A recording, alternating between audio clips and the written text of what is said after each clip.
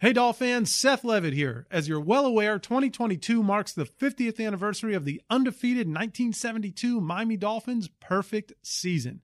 And while we hope you are reliving those amazing memories or learning about that one-of-a-kind team through our network's Perfect Season podcast, OJ and I want to be sure that we do our part as well. With that, we decided to bring back one of our all-time favorite episodes originally published on January 14th, 2020. OJ had booked an interview with Larry Little, and we were pretty geeked to sit down with the Hall of Fame guard. And Larry indeed showed up for the interview, but he wasn't alone. Juice and I were shocked to see Larry Csonka and Mercury Morris enter the room as well, and immediately we called an audible, and we got to work. And at the risk of sounding cliche and perhaps a little bit corny, the experience was indeed perfect. So if you've heard this one before, we are confident that just like the 72 Dolphins, this episode withstands the test of time, so you can listen to it again. And if you're hearing it for the first time, you are definitely in for a treat. All right, you've heard enough from me. Let's dive in. You're now diving into the fish tank. Dive up in that fish tank. Who that? Sitting down with Seth Levitt, OJ, Juice Man, ooh, and this is strictly for them true fans, Dolph fans, number one. Of course, y'all, this ain't no ordinary sports talk. Dive up in that fish tank. Welcome back to the Fish Tank. Seth Levitt here with OJ McDuffie. Juice, we have just kind of an unexpected treat here today. What a trio we have right here, Big Seth. I mean, you got to think about this, man. How often do you get three legends from the Miami Dolphins in the building at the same time recording a podcast with your boys? It doesn't happen, and I don't know who booked it, but I'll give you the credit. So, we knew Larry Little was coming in. Larry had committed, and we were talking to Larry Ball, and I turn around and, oh, shit, there's Csonka and there's Merc.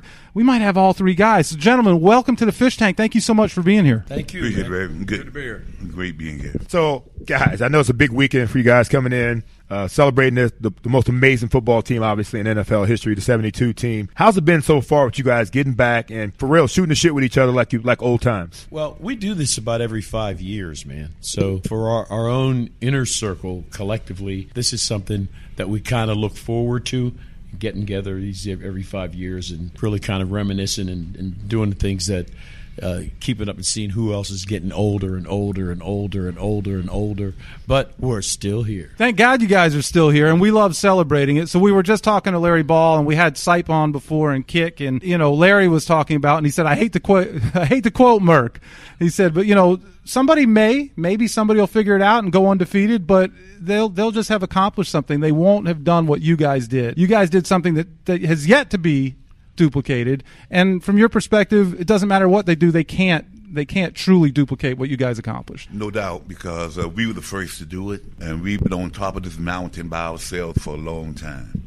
So if someone want to come up, they can join us, but they cannot surpass us. That's right. Let's go back in time a little bit. Let's talk. Zonk, you're an Ohio cat like myself. You grew up, I believe, in Stowe, Ohio. I tried to grow up. And we always talk about guys like us that come from the Midwest and ended up playing down in South Florida. How was that transition from being an Ohioan and then coming down and playing down here in South Florida? Hot. Yeah, that was a big thing. Real hot. Yeah. I thought I knew the definition of hot, but I knew the definition of warm. Right. I thought I knew the definition of cold growing up in Northeast Ohio, but I found out when I played ball at Syracuse that there was a new definition of cold, particularly hitchhiking on Interstate 90 past Buffalo. So my world was an expanding world at the ripe old age of 20 years. Yeah, it was a snow belt up there, right, in Syracuse? Yeah, a lot of snow up there. And there was a sun belt down here. And the sun belt wasn't too bad because our head coach then was named George Wilson, and he was at the end of his career. He had a very illustrious career, but he'd come down and formed the expansion team and coached the expansion team down here. And they had a pretty relaxed attitude about it. I mean, think about it. You got brand new team coming into a league, not much expected. So George, quite frankly, lived up to that part. He just said, if it's too hot, we'll take a deal. We'll go by. You guys remember? Oh yeah. George would line us all up and say it's 94 degrees. Take your shoulder pads off and Go throw them jump at in your the feet. pool. Take That's your right. shoes off and march us to the pool, and we'd all have a pool party. Then we met this guy named Shula. He had a different perspective of all that. We were getting quite used to the pool routine. We're kind of enjoying it. And then he came down, and the proverbial crap hit the fan, and things went just as far the other direction. which a lot of us, me included, objected to and bucked the system, quite frankly. But then we started to win. And when we started to win, the bitching started settling down, because when you start to win, it's a special kind of elixir. You know what I'm talking about. I see it in your eyes. You know exactly what I'm talking about. When you start to win, you start to feed on that. And then the camaraderie, you start to think about what else can we win? How else can we beat these guys? And we started really getting into it. Now, that's not to suggest that we still didn't bitch about Chula. We did, because he was way over the top. You know, he was overkill. He told us, and if I'm lying, you guys jump in here and straighten me out. He told us we have two ways of looking at this heat thing down here. We can either use it as a negative and hide from it, like everybody else does, or we can use it to our advantage and make it a liability, an asset. So if we learn how to practice for 2.5 hours without any water in 94-degree heat, then we can become camel-like during the game, and when people come down here from other places, we'll see in the fourth quarter who has their heads up and who's down. And that literally came to pass. And like I said, correct me if I'm wrong. You're correct. But when he said that, who was buying in? We all bought in. Yeah, but Chicken passed out. Yeah, I faked But the not pass out. really. I faked the pass out on him. You were I captain said- of the team, and I we're all told- counting on him to bail us I out. told my roommate the night before I passed out, I'm not going to let the son of a bitch kill me.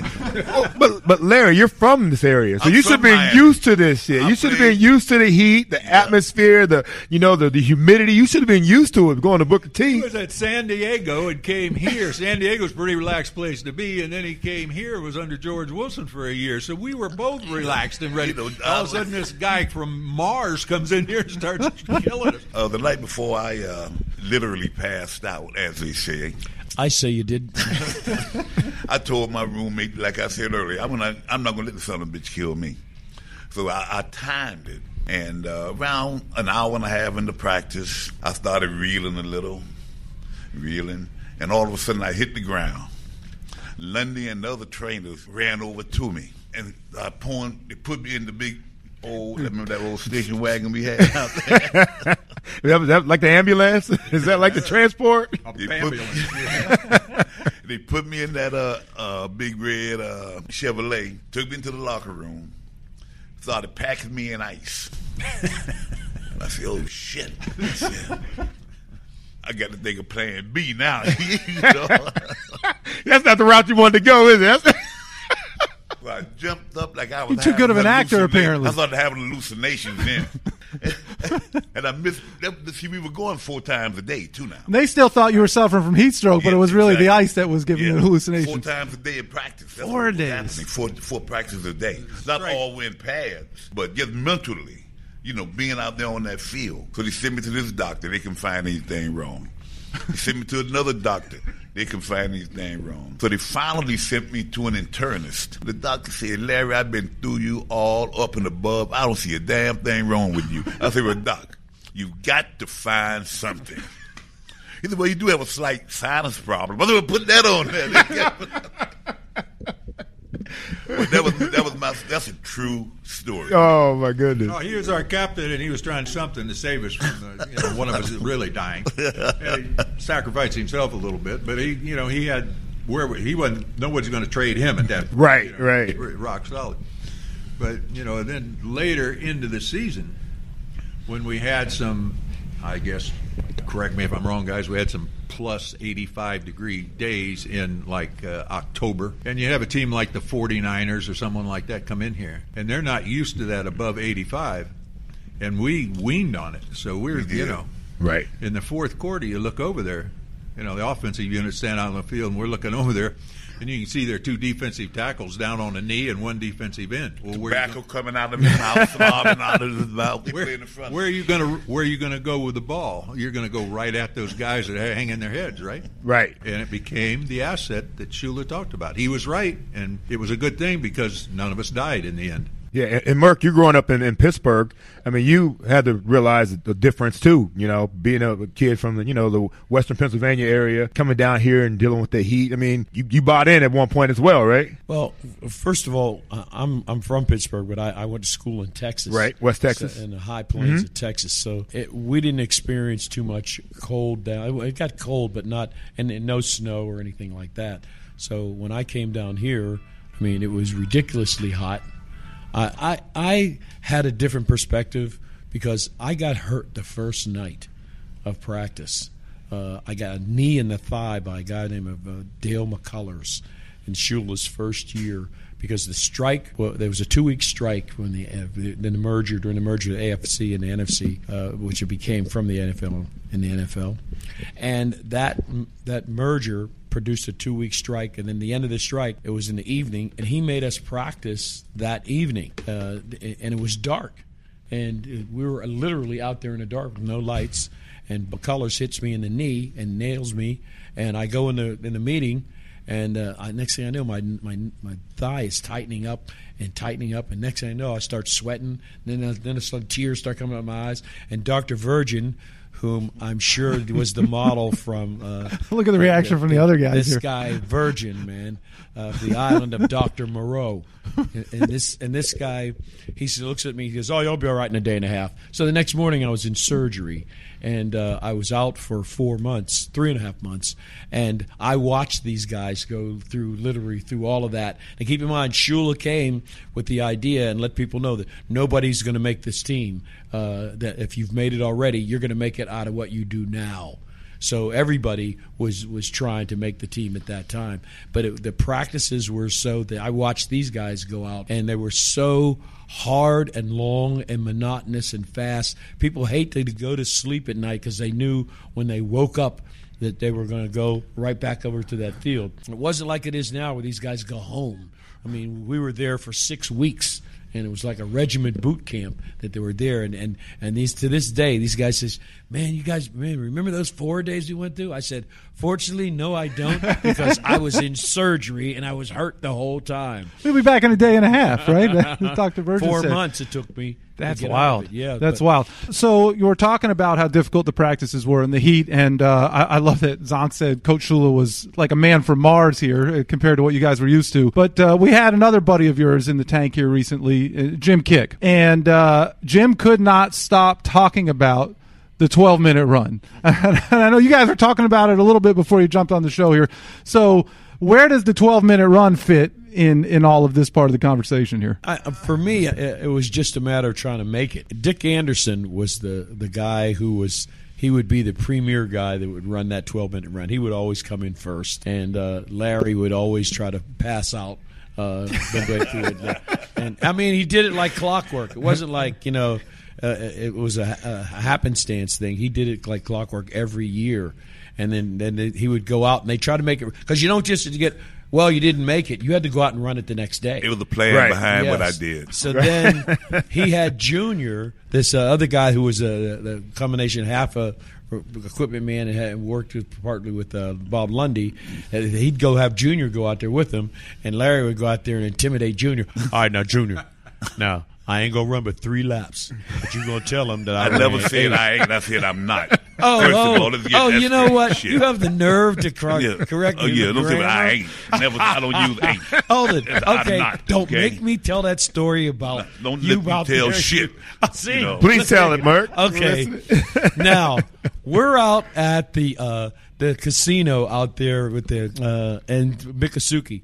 And Chicken was working with me, and we had this Ed Sullivan, had this Johnny Carson, Ed McMahon thing going. And so we would go up, and during halftime, during the commercials, we'd give stuff away. And so one day, I told him, I said, "Okay, Chicken, never mind. You stay back. I'll go up." So we had 2 mics up there. So I said, "Okay, I'm going to read the numbers," and then I stepped to the next mic and I said, "No, I'm going to read the numbers." and then I stepped back to the next mic and says, "No, man," I said, "I'm going to read the numbers." And he said, "Hey, what's wrong with you?" I said, "I'm going to read the numbers." I said, "Okay, read the numbers." "All right, 27046, who got it?" I said, "Nope, you got it." "Okay, all right, here it is." I get back to the table. He goes, "Hey, son of a bitch." I don't never say with you. I say with you. You start that man-tan mullet shit in front of these white folks, and I'm going to kick your ass. And I go, Larry, you should hear yourself. Now, tell me that didn't happen. It didn't happen. He was a lying stink. And and that's an interesting point right there, because you guys came down here in an interesting time in history. You talk about the early '70s, and South Florida wasn't the easiest place for men of color, I'm sure. So I'm not sure of any situations you guys had to run into down here. I know what my mom went through in Ohio at that point, but it had to be an interesting situation for you guys down here. Let me field this. Because Csonka's involved in this. Uh-oh.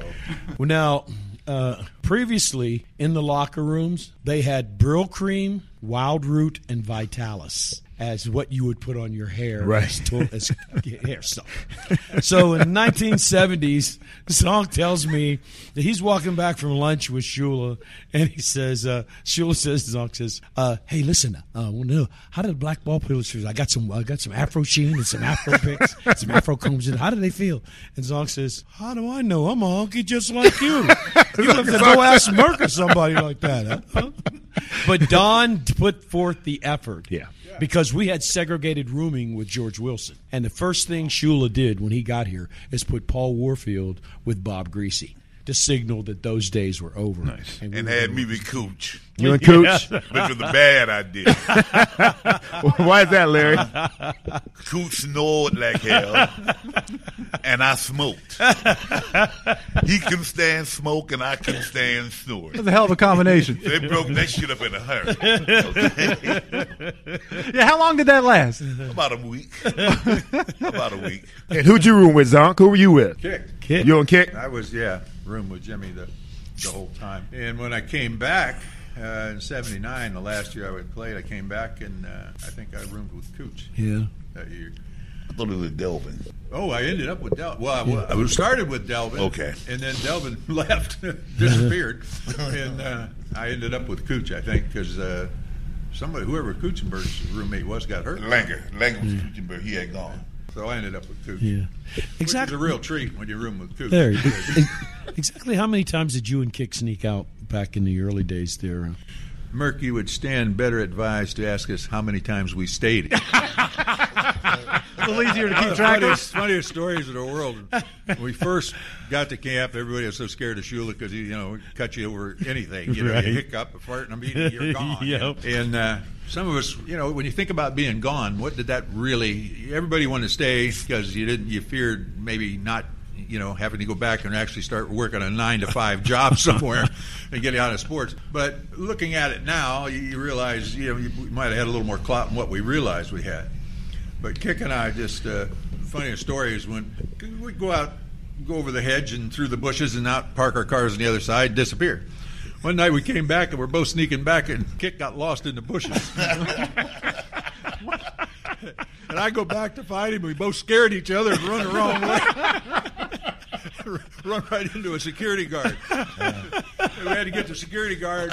And we started out trying to threaten him, and that didn't work because the security guard didn't care.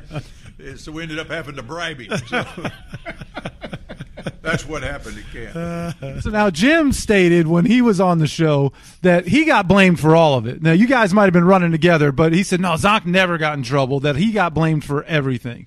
Now, how much of that is revisionist history, or is he telling the truth there? No, he's telling the truth. So why was that? Why did Jim I have... could anticipate what Shula was going to do. We're both hunkies. We both grew up in Ohio. I had a lot in common with Don. And I knew, he was strict Catholic upbringing, and I was not such a strict Catholic upbringing, but Catholic upbringing. And because of that, I had a little extra sensory awareness of when he was fixing to blow off. Shula was fixing to, and I would avoid the situation. When we put the alligator in his shower, first thing when he came in, saw that come screaming out of the deal and running into the locker room. I heard him coming. I knew what he was going to do, so I shot into the shower room. And he runs out to the locker where me and Kick usually are, because he assumes it was us, and which he was half right. And he starts screaming at Kick. So Kick did he caught the brunt of the thing, just like in the 12-minute run, or the Olympic. You can play football if you can run 17 miles. Deal. When he caught up to Kick, I stopped to walk with Kick, because it was a 12-minute run, get as far as you can, was the way it was represented the day before. We started that. In other words, run as far as you can. If you got to walk, you got to walk, but we're going to measure how far you get. If you don't get at least a mile or mile and a half, whatever it was, then you have to repeat it. Well, I'm sitting there, I hear walk as far, run as far as you can. So I did. I ran a couple laps around there, and Kix has asthma real bad that time of year. So he stops and starts walking because he literally can't breathe. He's turning blue. So I come running up beside him about the third lap, figured, if he's walking, what the hell? I'll just walk with him. So I stop and start walking with him. About that time, Shula's on the other side of the field and sees us stop to walk together. And in Shula's words, what are the odds on two guys getting exactly the same amount of tired at the same time? So he comes running across, and I'm on the outside walking, looking past Jim as we're walking, and I can see Shula running all red-faced towards us. So I just start jogging again. So he can't catch up to me. And Jim can't. Up to Kick. That was always the way. He's trying to breathe. He's walking behind Kick like Hitler. He's throwing his hands up, and it's wild. It would be no more walk run. It'd be all run. That's when I got mine in. Now, I knew, talking about the 12-minute run, they knew I wasn't going to make it. Shula knew I wasn't going to make it when we ran it. And that's when I got Junior the next morning and said, Junior, I'm going to run 2 laps, not 3 laps. 2 laps. And then you're going to tell the old man I ran the whole distance. I knew Shula knew I wasn't making it, because he could look from his office to the field. He knows how many times he'll go, what the hell could you think? As long as he felt power that we had to run it the next morning. If he could care less if I made it or not the next day, because he knew what I was going to do on Sunday.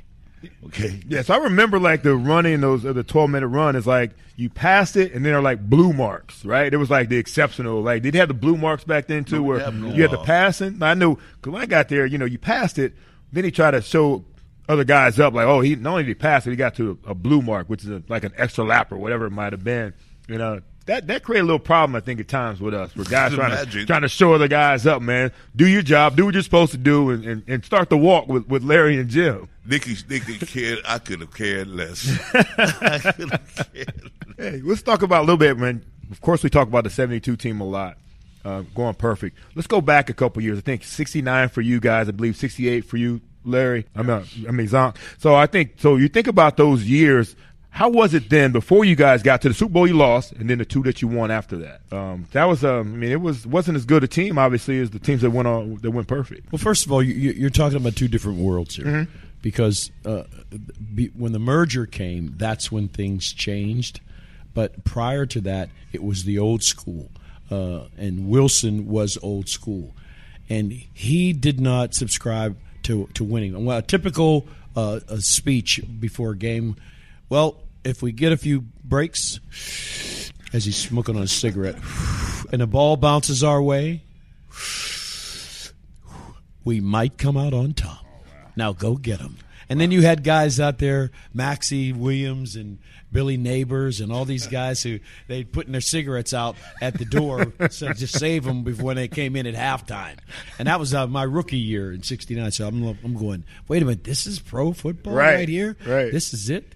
I mean, we had a guy named Les Bingman who was a coach at that time, and he literally died on the sideline. And Virgin pulled out his needles and stuck a thing in his heart and literally brought him back to life. But this is when we were on the side. You talk about the calculation of Don Shula. I only this year saw, and I don't know where it came from, I saw the aspect of the technology that Shula used in order to utilize the fact that first thing he did when he came was switch us, which we were in the sun, on the side where the sun is and moved us to the side on the shade where the shade was. And then he moved those guys, the visiting team, over so they'd be in the hot sun the whole time. But then he started calculating when would be the hottest part of the day. And when I saw this calculation that he did not long ago, I saw it from back then. I mean, it was this intricate concept of how hot it was going to be during the specific times of the games. And he would do that in relationship to the kind of plays that he would run, the kind of things that we would try to get down. I mean, it was a kind of like a science that he put it to that. But that's the first thing he did was switch us over so that these guys would be in the heat. And now you couple that with that polyturf, and that stuff was like 120 degrees down there. You know that, and to see the science of what he would try to do, and you'd go in the first half, you'd see a quarterback kneeling, and there was an 18-inch crown in the Orange Bowl, so you literally couldn't see. If a guy was kneeling down, you didn't see his lower half of his body, so you'd see the quarterback kneeling down in the second half with a towel over his head. You knew they were toast. And that was one of the things that Don was always trying to get. On this ring it says the winning edge, and that kind of stuff was part of it. Sounds like that calculation that about that same time Larry was calculating the pass out. So there was a counter calculation. I love it. So also in those early years, I'd love to talk about, each of you had a different path getting to this franchise, and Larry being a first round draft choice, and Murky also drafted to the team, and then I said Larry. So Zonk, we'll say Zonk, and then Larry Little. You weren't drafted, right? Free agent, ended up in San Diego. I read somewhere you had a $750 signing bonus. They took good care of you to get you out there. And then you get traded here. Actually, my rookie year, I may have made $8,000 because my contract was $12,500. My bonus was $750. Before I got to camp, I was broke. After you take out, I wasn't active the first 4 games, so you calculate that less. After state and federal tax, I think I may have made. Did you owe them money at the end, Larry? But after I was traded back home here to Miami for, ironically, my high school teammate. His name was Mac Lamb, and we had a certain.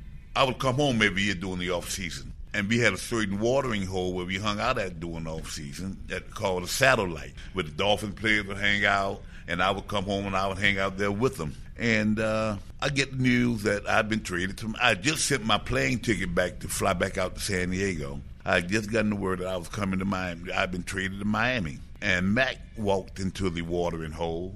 And I said, Mac, I just been traded back to Miami. And Mac said, oh, man, he hadn't gotten the word yet. He said, oh, man, we'll be teammates again. Huh? Oh, he's getting all excited. I said, no, Mac. You were traded for me. What was the look on his face at that point? Oh, man, he was shocked. But Mac did not make the team in San Diego. And Sid Gilman, my coach in San Diego, called it a nothing-for-nothing deal. And that was during my time home when I first met Zonk at Eaton and Buick. And we met each other. He was still with the Dolphins. I mean, I was still with the Chargers. He was with the Dolphins. We started talking. About 2 months later, I guess, Zonk, I was traded. He could tell you the rest of that story. 12 days later. I left. I went to Eaton Buick because I had a car that had been damaged and I had to have it repaired. I had 2 or 3 concussions my rookie year at the Dolphins, and sometimes getting the handoff and getting a defensive player at the same time was, getting to be pretty much the usual. And the 3rd concussion, I decided, we're going to. So I'm on my way down to Eaton Buick. It's like towards the end of the season, or after the 68 season. And I go over to open the door in Eaton Buick, and I'm walking in. And as I open the door, I meet this giant of a fellow walking out. And I said, "What's your name?" And he said, "Larry Little." I said, "Who do you play for?" And he said, "San Diego." And I said, "Why are you here?" He said, "I live here." He said, "Why are you here?" And then we started talking, and we chatted for a while. I left that meeting and went straight down to Biscayne Boulevard where the front office was, and went up the elevator to the 7th floor and met with Joe Thomas, the personnel man. And I just told him, I walked in, I said, "Does the name Larry Little mean anything to you?" He said, "Yeah, he plays for San Diego. We're going to trade him. We're going to try to trade him." I said, "You got to get him." He said, why are you so interested in that? I said, for Christ's sake, I can hide behind him. He said, well, you don't know how good a blocker. I said, I don't care how good a blocker he is. Look at my head. I can hide. He said, we're so many dollars off. I said, take it off mine, put it on his. I don't care. He said, you do that? I said, we're talking survival, Joe. We're not talking about winning record here. We're talking about survival, So that he said, well, how emphatic are you? I said, I'll tell you what, Joe, we're on the 7th floor. If you've got wings, you've got no fear. I said, if he doesn't come to us and I'm getting hit like that next year, you better learn to fly, son, because you're going out that window. He said, you go there. I said, absolutely. I said, you don't have to be necessarily a great long-term football coach or talent scout. If you're a running back, and Merck knows what I'm talking about, there's people you meet and you shake hands with them and you're talking to them, you think, speed things will be judged on the field, but you get the drift of where they're coming from. And, it's a feeling you get. And when I stepped in there and saw him, I thought, this has got to be one of my offensive linemen. So I went down and put my 2 cents in. They did not take anything from mine and put it on his. I didn't have nothing to do with it other than telling Joe Thomas I might kill him. At 7th floor. If he didn't get him, he damn sure better get somebody, because things were bad. Yeah, that's pretty interesting from a nothing for nothing trade, and did Sid call you? Where'd you get Chicken from? Chicken Little. Oh, well, let me tell you this story. When I was with the Chargers, we were training in a town called Escondido, California. In Escondido, it was hot like Miami. But anyway, only thing we were eating down there was Mexican food. My first night in San Diego, the city of San Diego, they had a fried chicken place called Brady Keys Fried Chicken. Brady Keys was from California, but he played with the Steelers. I ate a whole chicken that night, fried chicken, and drank a fifth of Ripple wine. That name hit me in San Diego, and it followed me all the way to Miami. I have never been able to shake Chicken Little. Yeah, but it wasn't because of that one box. It was because of the 1 million boxes that he consumed. I was out in California. No, we were doing something. We ended up in Las Vegas, and it was kind of cool. And I'm walking in, and I see somebody trying to get in the side door of the hotel, the Sands Hotel, back when they had those. And I see somebody trying to get in the side of the door. I go, what are you doing? He's dressed up in a jean jacket suit, pants and jacket, with a big bucket of chicken up underneath his arm, And I go, what are you doing with that chicken? He said, I'm trying to get in the door. I'm trying to get in. Oh, you're trying to sneak in the side door so you don't have to walk through the lobby with that bucket of chicken. Man, just go on around there and open the door for me. So I went around and opened the door. And it's not like that's the incident. Everywhere I've gone with this guy, not long ago, it may have been last year, we went up to Washington and we did something, and we were there the night before. So he orders like 48 wings, all right?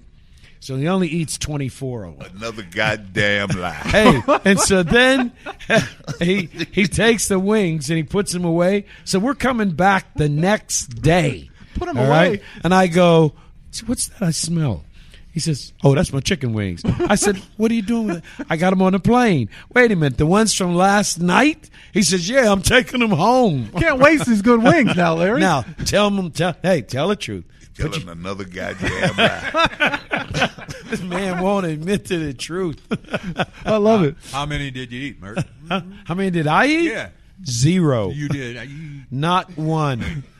Some stories about I was a this health guy. nut. Do you know he goes to the bathroom 12 times a day? Guys, 12 we might be getting times a day. Can we get back to the championship? It's a different kind of championship. I just rode down here with him in the elevator. I don't even start.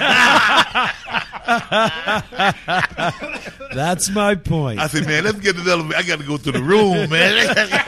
All right, we'll try and dial it back a little bit here. So Zonk just told the story of the first time he met Larry, and you were willing to give a little bit of your paycheck to get Larry over here. So 4 or 5 years later, you and Jim and Paul Warfield leave for the World Football League.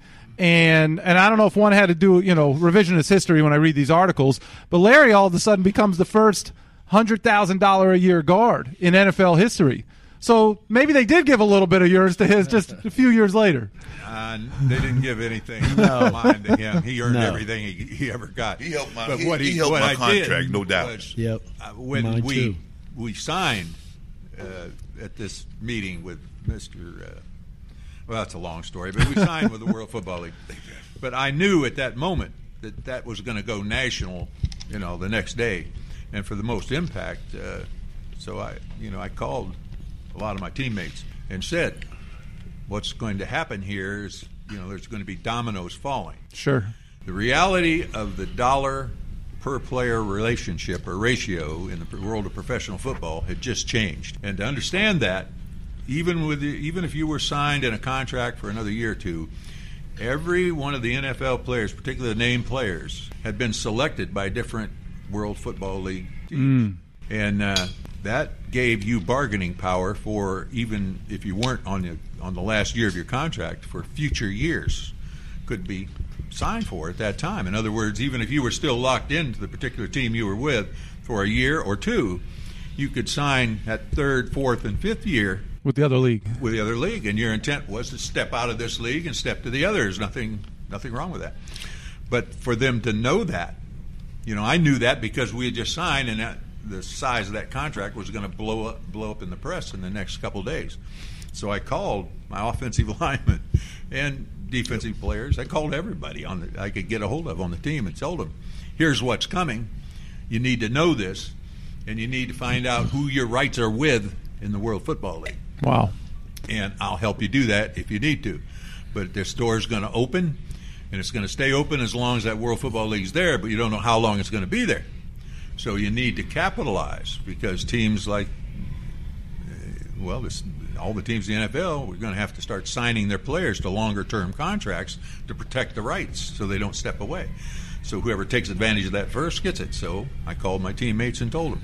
When you hung up the phone with him, Larry, what was your next phone call? No, he called me. I said, take me with you. Exactly what I said. Take me with you. I would have if I could have. But you know what, though? Out of that, Joe Robbie did, and Joe Robbie was tight. Everybody knows Joe well Robbie documented. Was tight. Joe Robbie renegotiated, because Zonk and Kick and I believe it was that we came off of, all three of us came off of a 3-year, $150,000, $155,000. I can't remember what it was, but we were averaging about $52,000, $53,000 a year.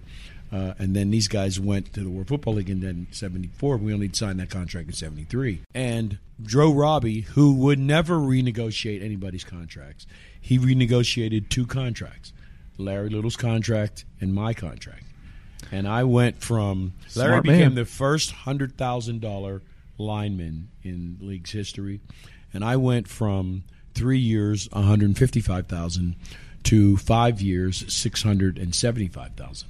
And I became the second highest player on the team. Greasy was making $190,000 at that particular time. And then when I got traded to San Diego, I was the highest paid player on the team at $135,000. And Dan Fouts was there.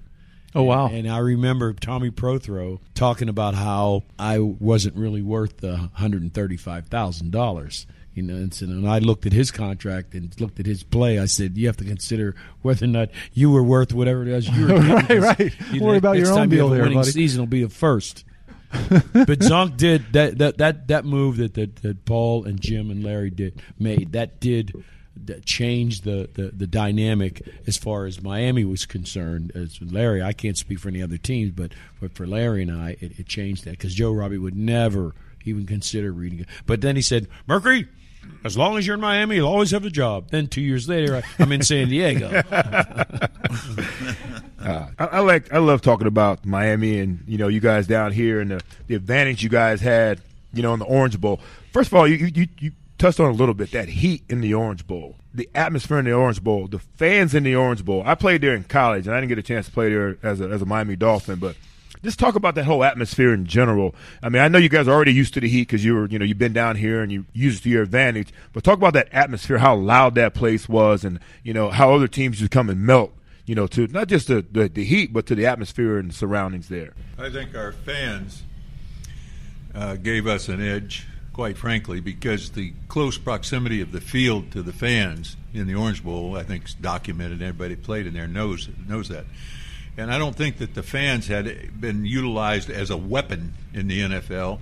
I remember sneaking into the Lakefront Stadium in Cleveland when I was about 10 years old to watch Jimmy Brown run the ball. And the fans were there, but they were really just fans. And some would cheer, but it wasn't a unified type thing. When we started when the Dolphins started to turn around with the addition of Shula in 70, and fan base started to really grow rapidly, and all of a sudden the Orange Bowl was not, every other seat, if you were lucky. It started to turn into a packed house. There was a situation that occurred because when we would go play the game there, we would report to the stadium early, several hours before game time. But we were given parking passes that were all intermittent out through the parking lot. We didn't have any sequestered place, or we didn't have any special bus that we arrived on. And we were just amongst the people, all right? One day you'd get a permit to park in parking lot B. The next time it was D or double D, whatever it was. So after the game, pretty soon the fans learned, when Shula got here, we started to win a little bit, and more fans came. They started to learn where we were in the parking lot, who was driving what. And we started having people waiting out there for us to come out after the game. And they started bringing the barbecues out, and that's tailgating. The whole tailgating thing started right there. And then they started to work together as a chant. When they realized what kind of noise they could make at the closed end of the Orange Bowl, you could literally get down there. This is back when there was no communication between the offensive coordinator and the quarterback on the field. You had to depend on the quarterback's memory. And he's trying to convey that to 11 or 10 other people out there in a situation where he's surrounded on three sides by people that are literally almost to the edge of the field. You couldn't hear yourself think down there, not alone speak to each other, communicate. And that started to be utilized as a weapon. It almost came about accidentally when they started to holler so much. And stomp. And then those white hankies. The white hankies, yeah. Don't forget about those white hankies, man. You look up in the stand, look like it's snowing. That all escalated into the fans becoming part of the game, a working factor of the game. And that year when we played, I think it was the 49ers, they were really, pretty high-ranked team, and we decimated them between the heat and the fans and the noise and not able to communicate. We took them apart in the second half. Yes. And that's when we walked out of there, and that's when the fans and the Dolphins started a special unity that was mirrored by places, Right. Talk about what happens in New York in different places. Pittsburgh, for instance. They started to follow that style. They picked up on it. Having been down to the Orange Bowl and suffered through it, you started to see that kind of thing develop at other stadiums. Yeah. And also, we would go out after the game in the parking lot with the fans, drinking beer with the fans. Right. After the Sometimes game. till 2 o'clock in the morning, and the Miami police used to come in and park and sit down and have a beer with us, too. So, they sat in the Right, of course, right. They would come in and say, "You guys got to get out of here pretty soon." I said, "Sit down, man. Put your feet up."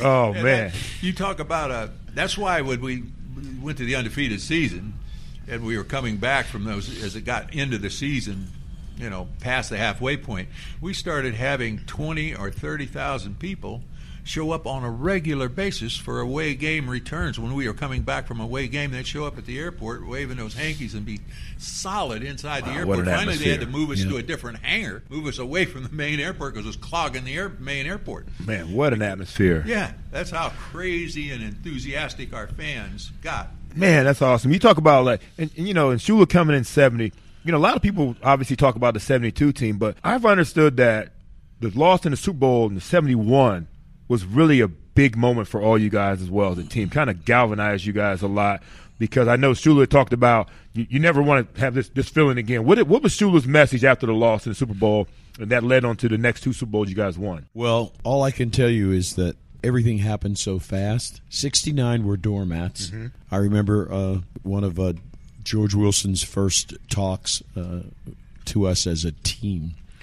He was smoking a cigarette, and he says, "Well, if we get a few breaks," and then we all bounce away, we might come out on top, okay? Now we go from that to Shula being in the middle of it, making sure that in the meeting that we had before we got to the stadium, he give us the first 3 plays. So you get the first 3 plays, so regardless of what's happening on the universe, you better get these first 3 plays right. So there was a kind of tactic that he had that allowed us to play in a way in which we just simply executed what we were supposed to do after practice, because it was nothing fun about it. If you see pictures of Zonk and Jim and I, there's never any of us laughing because there was never anything funny because we were at work. And I think that atmosphere that they created there, that Don created, it was one that the fans, they connected to because they saw that they had come from a losing team to an absolute winning team. So we go from doormats to 1971. We go in the playoffs. In 1972, we lose in the Super Bowl. And then when we came back, he pretended like he was glad to see us. And everything was, well, hey, good to see you guys, And so then we sit down and we start watching film of the Super Bowl. And he started critiquing like we had lost the game the day before. Wow. He started the season with the Super Bowl film from the previous year. Wow. And then he's reaming us out as if these things happened 24 hours ago, not 6 months ago. You guys are ready to move forward. And so now so everybody's kind of half stunned. He turns the projector off and he stands up. He says, "Now, you see how sick you feel now? You see how sick?" He's from Ohio. He can't say sorry. He says, "Sorry." You see how sick and sorry you feel now? Well, just think of how sick and sorry you're going to be if you don't go back and redeem yourselves for what you did last year. And he said, "But I forgot to tell you, it was just as much my fault because you can't be world champions unless you win all 3 seasons.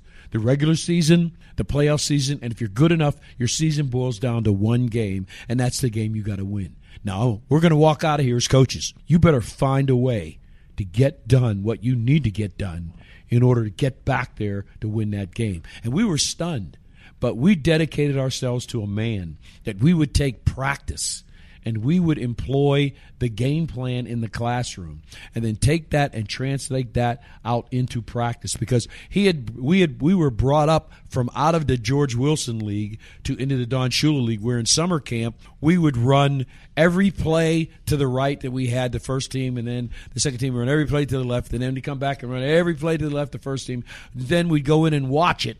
And then so he'd point out your mistakes there. So it was always about mistake-free football, knowing what you're doing the whole time and taking it serious what you're supposed to do. So we set out not to go unbeaten. We set out each week to take that game plan and replicate that in what we did on Sunday. So it didn't matter who we played. It only mattered how we executed. And when you look back now, you can see that was the fruition of our success, because we did things the way we're supposed to. So we go through the year and we win 16 straight games, and they make us dogs in the Super Bowl. They said, I can't win 17 games. We didn't have to win 17. We only had to win one. And that was the one that we lined up to do. And people can't see that because their vision of us is the greatness of going unbeaten, whereas ours was the redemption from getting your ass kicked the year before. Now you're back to the one game, so we just happen to go unbeaten back to that spot.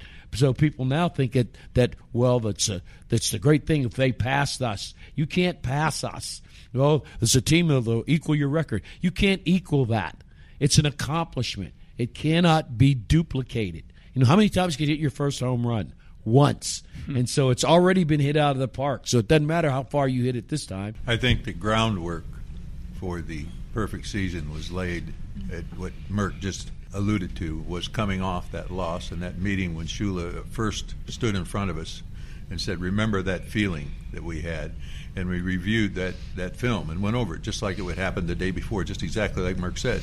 But then he stood before us and he said, our objective this year, and I know a lot of people in that room don't remember this. I remember it vividly, because I knew after being through that first 2 years with him what he was capable of as a head coach. And I thought when he said the next few words he said, he looked right at us and said, our objective this year is to go one game at a time and win every game. Every game will be the Super Bowl. Now, when he said that, having been what we had been through for 2 years, which I had never seen anything, take Marine boot camp times 10 and spread it out over 2 years. Now I looked at Jim Kick, and Jim Kick goes, oh, this is going to be a beauty. And I said that later. Bob, several people said there was no talk about a perfect season. No one viewed the season as a whole. What he said was, each game we're going to practice being perfect on each game, so that by the time we get to the Super Bowl, his intent of that statement was to show how serious we were on each game in order to get to the Super Bowl. Were we going to win he didn't say we were going to win every game. He said we were going to take it like each game was a Super Bowl. We're going to get so instated in that engrossment in what we're doing that by the time we get there, it'll be automatic for us. And you know what? It was. Outside of one mistake. Garrow, you premium. Fall on the ball, Garrow. No. Another thing, too, you can imagine what he had been through. He had the reputation at the time of not being able to win the big game. Yeah. So we could feel the way he was feeling. He had never won. He had lost, especially that devastating loss when he was with the Colts against the New York Jets. And then with us losing to the Cowboys the year before. We could almost feel what he was feeling because they were going to be saying now the Miami Dolphins couldn't win the big game. And we went on and won that game, except for what he said about Garrow. It still would have been the only shutout in Super Bowl history. Yeah, we didn't score a touchdown. We were the only team at that time that never scored a touchdown in the Super Bowl game. We lost 24-3. So all of these factors that were brought in and put in our face, that it made it so that we understood from a practice standpoint what our job was. So at the end, when we're made underdogs, and that meant nothing because we already had our task in mind. Our job was to get back to that game and then win that game. But just as karma would have it, how many times did we win the coin toss that year? I think we went 16 out of 17 times. Bonacani said the only time he didn't win it is when I called for it. That's right. Yep. Put it on you. He called heads every time. And then one day, Chicken goes, "Hey, I want to call it this time." So we if not, we go 16-0, and in the coin toss, 16-1 in the coin toss. If Larry doesn't do it, we go 17-0 in the coin toss. Wow. If Garrow doesn't shank that ball and then try to throw it, and he hits it, we go 17-0. We win 17-0, and we go 17-0. So that's the possible karma that existed at that time. But out of it, the best one is the 17-0. Yeah, there's no question. By far, it was the best one. But I think that we talk a lot about the offense. We even talk about Garrow. But the defensive unit. Oh, yeah. There's an old saying in the NFL, you can win games with your offense, but you win championships with your defense. Yeah. Our defensive unit under Bill Arnsparger was probably not the toughest defense in the history of the NFL. But I will say this, it was the smartest defense in the history of the NFL. We made like 6 major errors in an entire season. There's teams out there today that make 6 major errors in a half. Think about that. And think about the IQ. Think about recently I saw Joe Namath a few months ago at the Hall of Fame thing. We were talking, and he said in front of me, he didn't even know I'd walked up behind him, but he was saying, they asked him, what was the toughest defensive unit you ever played against? Or one of the toughest that you tell us about those.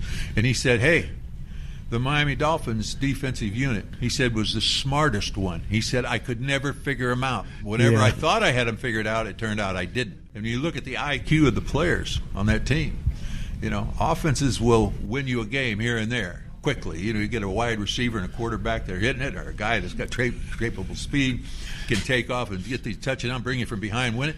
But to win championships, you got to have a defense. And that defense was so good, so smart, that it made being off. When we could go out and get ball control and grind it down and burn up 4 or 5 or 6 minutes, our defensive unit was so tickled they'd get up and applaud us when we came off the field.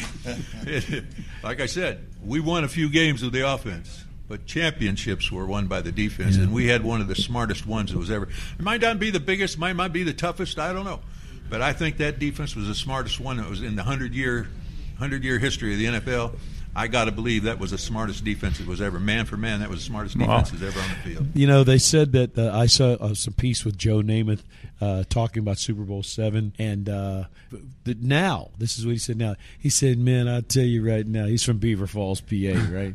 He said, man, I'll tell you right now, man, these guys, the two best the safeties in the league, Jake Scott and Dick Anderson, they get you back there, they show you those phony coverages. That's awesome. And make you think there's going to be one thing they had us in so much trouble, I didn't know what to do. That's great. That's Namath. That is great. So I have a question for you guys. And, you know, obviously we spent a lot of time talking about the 72 team for all the reasons that we should be. But OJ's asked this question of a few different guys who've been in the tank, and there's talk that perhaps your team the following year, clearly undefeated, you know, never been duplicated, but that 73 team might have been a better team than the 72 team. You know what? Better is not relative. The team itself, what kind of a team was it? Because it's 73. The comparison, one was because in 72 we had an agenda that was based upon something else. But we had grown there, and I remember, correct me if I'm wrong, Zonk, but Shula then came back and said the only way you're going to like prove legitimacy from the 72 is to go back and win it again. And I remember that team, we had, I've seen 5 touchdown passes thrown in games multiple times this year already. That 73 team had 5 touchdown passes scored against it the whole year. Now, you think about that. I remember we played Buffalo, up in Buffalo, and we were beating them, and they kept handing the ball off the juice. And Manny and Anderson and Montecani, they were getting pissed because they weren't trying to win the game. They were trying to get juice yards. And now think of a team that's complaining to another team, hey, quit trying to get this guy yards and try to beat us. We're out here. We want competition. We don't want you trying to do this. Wild. Yeah, absolutely wild. I think the reason a lot of people say that is because we dominated more games that year than we did in 1972. Yeah. We played a lot of close games in 1972. In 1973, we just dominated teams. I mean, 20 points, 30 points here and there. But both teams were great. It's hard to say one team was greater than the other because we did lose 2 games. Right. The second game, we lost the second game of the season. Right. Against the Oakland Raiders out in Berkeley, California. Yeah, the second game, yeah. And they beat us 12-6. The offense didn't do anything that day. No. And that's because Al Davis, Larry's leaning in, watered down the damn field and had us playing in that new sod. He knew how to. No, we were in Berkeley. We were in Oakland. That's what I'm talking about. We were in Oakland. I know, but I'm talking about that sod was so so bad. For linemen, you didn't pay man. no attention to that. I did. I got trapped back there a couple times. But you know, it was. And they acted like they won the Super Bowl with that game. Yeah. Then we went on a winning streak, won 10 straight games after that. And then we lost to Baltimore. Shoes gave Howard that game. That was a Snellenberg was the head coach at Baltimore at the time. Did him a solid? Yeah. That's funny. So I have, and we're going to get you guys out of here. You guys have been more than generous with your time. But I have 2 quick things I wanted to ask you. One, Merck, so I read Always on the Run. Uh-huh. I got a copy of the book actually sitting in my car. I didn't know you were going to be here. In the book, you talk about burying a voodoo doll. Oh, no. You mean my book, Against the Grain? Against the Grain. I'm sorry. Always on the Run. I'm sorry. I apologize. I read both of them. Uh-huh. I apologize for the confusion. But Against the Grain, that you buried a voodoo doll and said the Dolphins will not win a Super Bowl again until it's dug up. And you know what they have? We need to go find this damn thing. Where's this voodoo doll? You know, that occurred when this guy I went to see over on 54th Street, he was Can I write the address down here? Guys, and he did something where he showed me how he took a bird and put this bird and put these roots over by this guy's place and said, watch, I'm going to make this guy, I'll make him move out of town. So he takes this bird, he puts it over there, and something happens, and then 2 days later, the guy moved out of town. Wait a minute. So I said, wow, this is like it. So I said, guy's legit. So now we're at the last game of the year, and I'd hurt my knee, in 74, and I really didn't play. I'd gotten a whole bunch of trouble. I got kicked off the team. I walked out on Shula one day, and then he sent me a telegram now. It says, "You're fired," the next day. So I had to go back and eat some cheese and go back up with him. He called me, remember? But he called me. He called Larry and told him to come back to my house. But that's because I went on Joe Krogan's show the night after he sent me the telegram, and he said it's going to cost you $9,000, a game check. So I went back. I said, well, Don and I have had these problems, and I'm frustrated because I can't contribute. My knee's messed up, and that's really kind of how I felt about it, and I got upset, and I'm sorry I really did that. So then he calls Larry and tells me to come back up to the camp. So I come back up to the camp. We have this little press conference. He said, well, I saw Merck last night, and since he realized it's wrong, said he was sorry and made a mistake. I go, wait a minute, I didn't say all that. And he says, well, yeah, then so I brought him back. Okay, that's it now. So then we go all the way to the end of the season. I can't play. I'm like hurt. He at the end he says, I want you to run back kickoffs. And I go, kickoffs? I said, I can't go. He says, well, the doctor said you're all right. I said, look at this knee. Does this look all right to you? And so then he just hopped away. So then I told this friend of mine, he said, man, you better go see the root man. So I went over to North 54th Street, and I said, Shula's trying to kill me. And he goes, that's right, I know. I said, what do I got to do? I got it for you. Here, I'm going to give you these roots.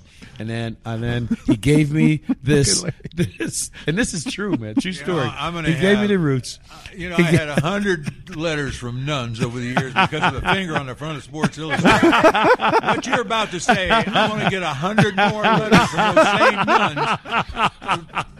Hey, but the outcome, this is what happened. It's a true story. We go out. And I tell 3 people on the team that what I've done. So I had to go out and I had to make a Shula doll, and then I had to make the Shula doll and then put him in a box and then bury the box in my backyard. And then I had these roots I had to chew, and then I had to take this paper that he gave me and burn it over the box. And then you went through this whole process. I went through the whole process, and then I think you could be president. In my shoe, I had a spider web. Witch doctor. A spider web on a piece of paper in my shoe, and across the spider web was the word written "confused." All right. So now I had to wear that and chew the roots as I'm out on the field. So now it's in the Zonk is walking off. He's heard enough.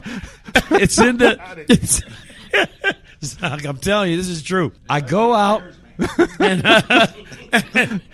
Shula's going nuts on the sideline. He's already thinking, because Zonk was saying it the day before, he's going, hey, the old man's going crazy. He's looking up in the stands. He thinks he sees somebody up there with a camera, and a plane flies over, and he starts saying, mill around, so I don't see what kind of offense there is. And Zonk goes, I think the old man's going nuts. And so the next day... And you're thinking it's working.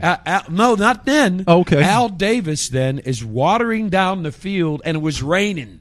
And he's got the sprinklers on, so we can only practice on one half of the field. And Shula was paranoid about the Oakland Raiders because he traded Jimmy Warren. He cut Jimmy Warren the last cut of the year. Jimmy Warren was a starting corner in 1970. And Al Davis picked him up in 1970. And in 1974, Jimmy Warren was still going down on kickoffs for the Oakland Raiders because he went out there and told them every single thing we knew. Now, our record against Oakland during our championship years was 2-3. We lost 3 out of 5 games that we played against them, including 2 playoff games. So when we go out in the field, now I'm not playing, but I got this spider web in my shoe with the word confused written across it. So now all this chaos is going on the field, and they got the Oakland Raiders are out there. They're doing it to us. Ted Hendricks can't be stopped, and so he sends in Nat Moore to help with Ted, with Norm Evans to help block him. So they're on the other hash mark. Ted walks all the way over to the sideline where we are with Shula, and he goes, hey, you freaking kidding me? And so he walks just around to the other side and rushes in and gets him. So there's this mayhem going on.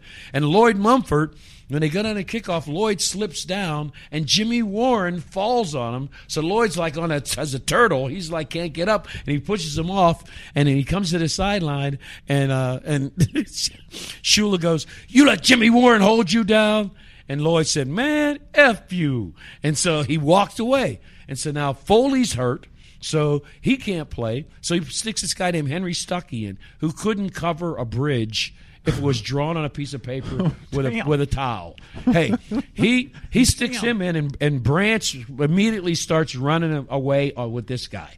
So Foley goes, What's Lloyd, how come you're not in the game? He said, "Hey, because Don got mad at me. I told him to go F himself." And so Foley then goes to Vince Costello, who was the offensive coordinator at that time. Defensive coordinator at that time, I mean. And so he says, Thank you, Larry. He loves to be able to do that right there. That's twice in 35 years. So Foley goes to Vince and says, "You need to get Lloyd back in this game." And so he goes up to Shula. And he comes to Shula and he says, "Well, Coach, you want Lloyd back in the game?" He says, "No, I don't want him there." He says, "But he needs me." He says, "Because that's the way I want it." And so then Costello comes back to Lloyd and Foley and says, "Well, you got to, because he's a little confused right now." Uh-oh. And that's when I knew right there. The root man. The root man. Now, keep in mind how we lost that game called the Sea of Hands. Yeah. Where our players knocked each other's hands off the ball, which is how this guy caught it against us. Two defensive players we got there. They knock each other's hands off the ball, and we lose the game. Now, at first I told Wayne Moore, and I told Chicken, and I told somebody else, Lloyd. And so Wayne, and now we go in, Shula's crying, "My dream is gone." Cooch and Langer crying. And Wayne Moore comes up to me and he said, "Damn, baby, you should have waited till next week so we could have got us another check." Hey, man, true story. So and it's still back there. It's still back there. Never gained, and I moved 25 years ago. So, do we know who lives there? That ended up. We got to go knock on somebody's door, Murph. Back there it's too late. He's gone now. Don's gone, but it never happened again. It never happened. And when I got traded, and I told him, I said, "You'll do no better wherever you're sending me." And that year, Shula suffered. I told you it was 6-8, and that year Shula had his first losing season, and his record was 6-8. The root man. I'm not quite as freaked out as Zonk. Right Zonk left the room. Neighborhood. But hey guys, I just got to say it has been beyond an honor to have the three of you in here together. It has been spectacular. We greatly appreciate the generosity of your time and just all the wonderful memories you've given us and all the Dolphin fans. Hey, thank you. I enjoyed it. Thanks for diving in, fellas. We appreciate it.